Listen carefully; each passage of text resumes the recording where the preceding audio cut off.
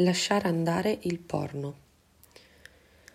Se dovessi scegliere una parola per descrivere come mi sono sentita per la maggior parte della mia vita, sceglierei disconnessa. Ho avuto difficoltà ad avere amici sia all'asilo che a scuola. C'erano diversi modi coinvolgenti per scappare dalla realtà, creare storie nella mia testa, libri d'avventura e videogiochi. Quando avevo 9 anni sono stata aggredita sessualmente da uno sconosciuto allo stadio. Questa esperienza ha marcato la mia vita con la paura. Provavo vergogna per quello che era successo, ma decisi di raccontare l'accaduto all'allora mio migliore amico. Mi disse qualcosa del tipo: «Quell'uomo deve essere stato disperato per averti scelta». La sua reazione mi insegnò che ero talmente riprovevole come persona che dovevo essere addirittura grata che qualcuno mi avesse molestata. Tuttavia, non lo sono mai stata. Da quel momento è iniziata la mia paura degli uomini.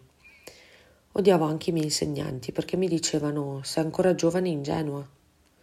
Ho odiato quello che la mia ingenuità infantile mi ha causato e decisi di non essere mai più così.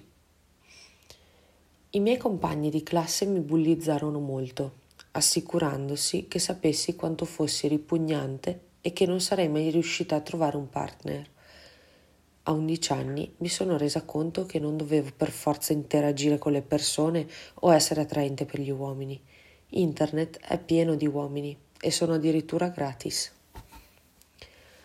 Tutto iniziò quando mio fratello, allora sedicenne, non ripulì la cronologia del suo PC. Solo un click in quella strana pagina con un logo rosso e rimasi a bocca aperta. Perché mai qualcuno avrebbe dovuto fare video del genere? Fu strano e inquietante. Pochi giorni dopo la mia curiosità prese il sopravvento. Avevo pensato a qualcosa di sessuale e volevo controllare come fosse veramente. Aprii nuovamente quei documentari. Sono stata catturata fin dal primo video visto. C'era solo un problema. Non era perfetto. Volevo che alcuni dettagli fossero diversi.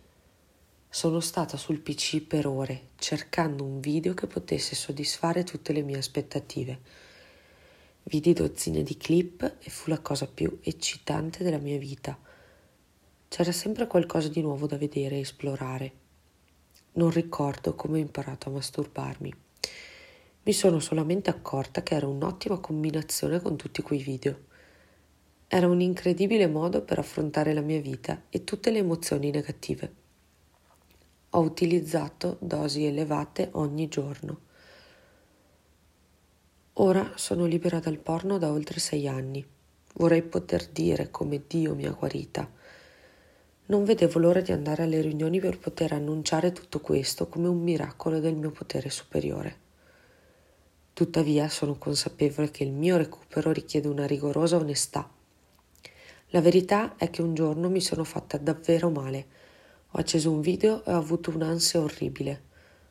Ho fissato quell'abisso per un po', poi l'ho spento e ho deciso che non sarei mai più tornata indietro a quelle cose. Mi piacerebbe anche poter dire che quello fu il punto di rottura e che successivamente tutto andò meglio. Con gli anni tutto andò molto, molto peggio. La nostra malattia è progressiva, deteriora in tutti gli altri aspetti, che sia la masturbazione, il sesso o il sesso online. La mia malattia si è presa molte cose da me, un sacco di tempo che avrei potuto sfruttare meglio e la mia dignità umana. Una sera, dopo aver agito, mi sono sentita così male che ho pregato Dio di uccidermi. Beh, non l'ha fatto.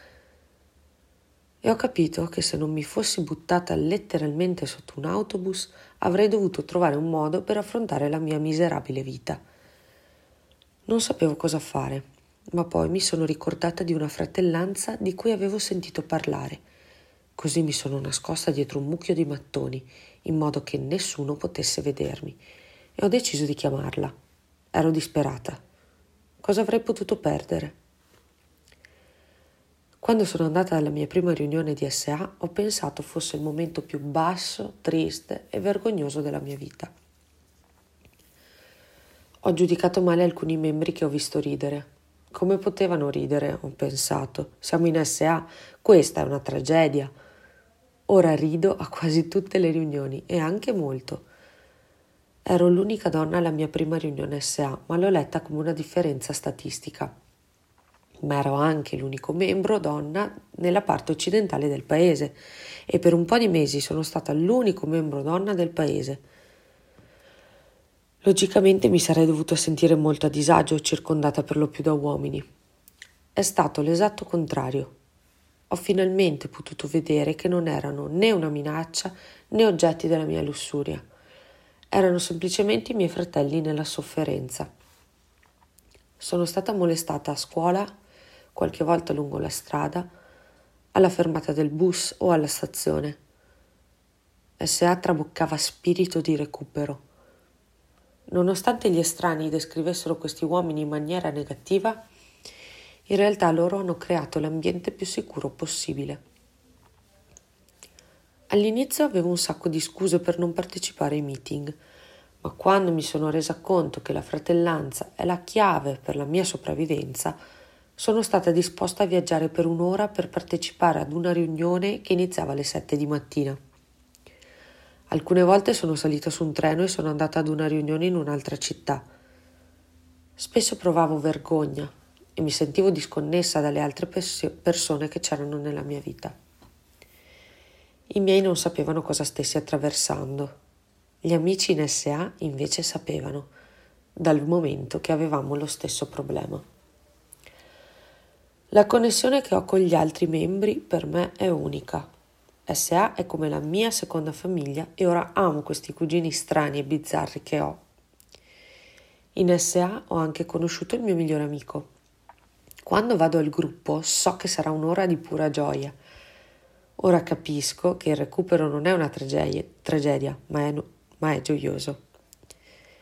Quando ero sobria da un mese, il mio gruppo aveva bisogno di coprire alcune posizioni di servizio. Eravamo tutti d'accordo sul fatto che servisse un uomo con delle spalle larghe per sistemare la stanza della riunione, dal momento che questo servizio avrebbe incluso lo spostamento del tavolo.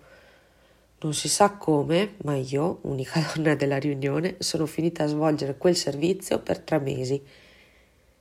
In SA sento di poter essere utile e fare servizio per gli altri, che sia attraverso traduzioni, disegni, l'essere spudorata durante le riunioni aperte o la misteriosa abilità di spostare tavoli pesanti. Il mio viaggio di recupero sta continuando. Da allora la mia vita è stata colmata da bellissime esperienze. Al primo mese di sobrietà sono stata al mio primo evento di SA adulti. Dopo 3 mesi di sobrietà sono stata alla convention di Lasciar, andare. Sebbene non sia sicura di quali siano i piani che Dio ha per la mia vita, riguardando a queste cose sono sicura che sarà una vera festa. Beáta M, Bratislava, Slovacchia.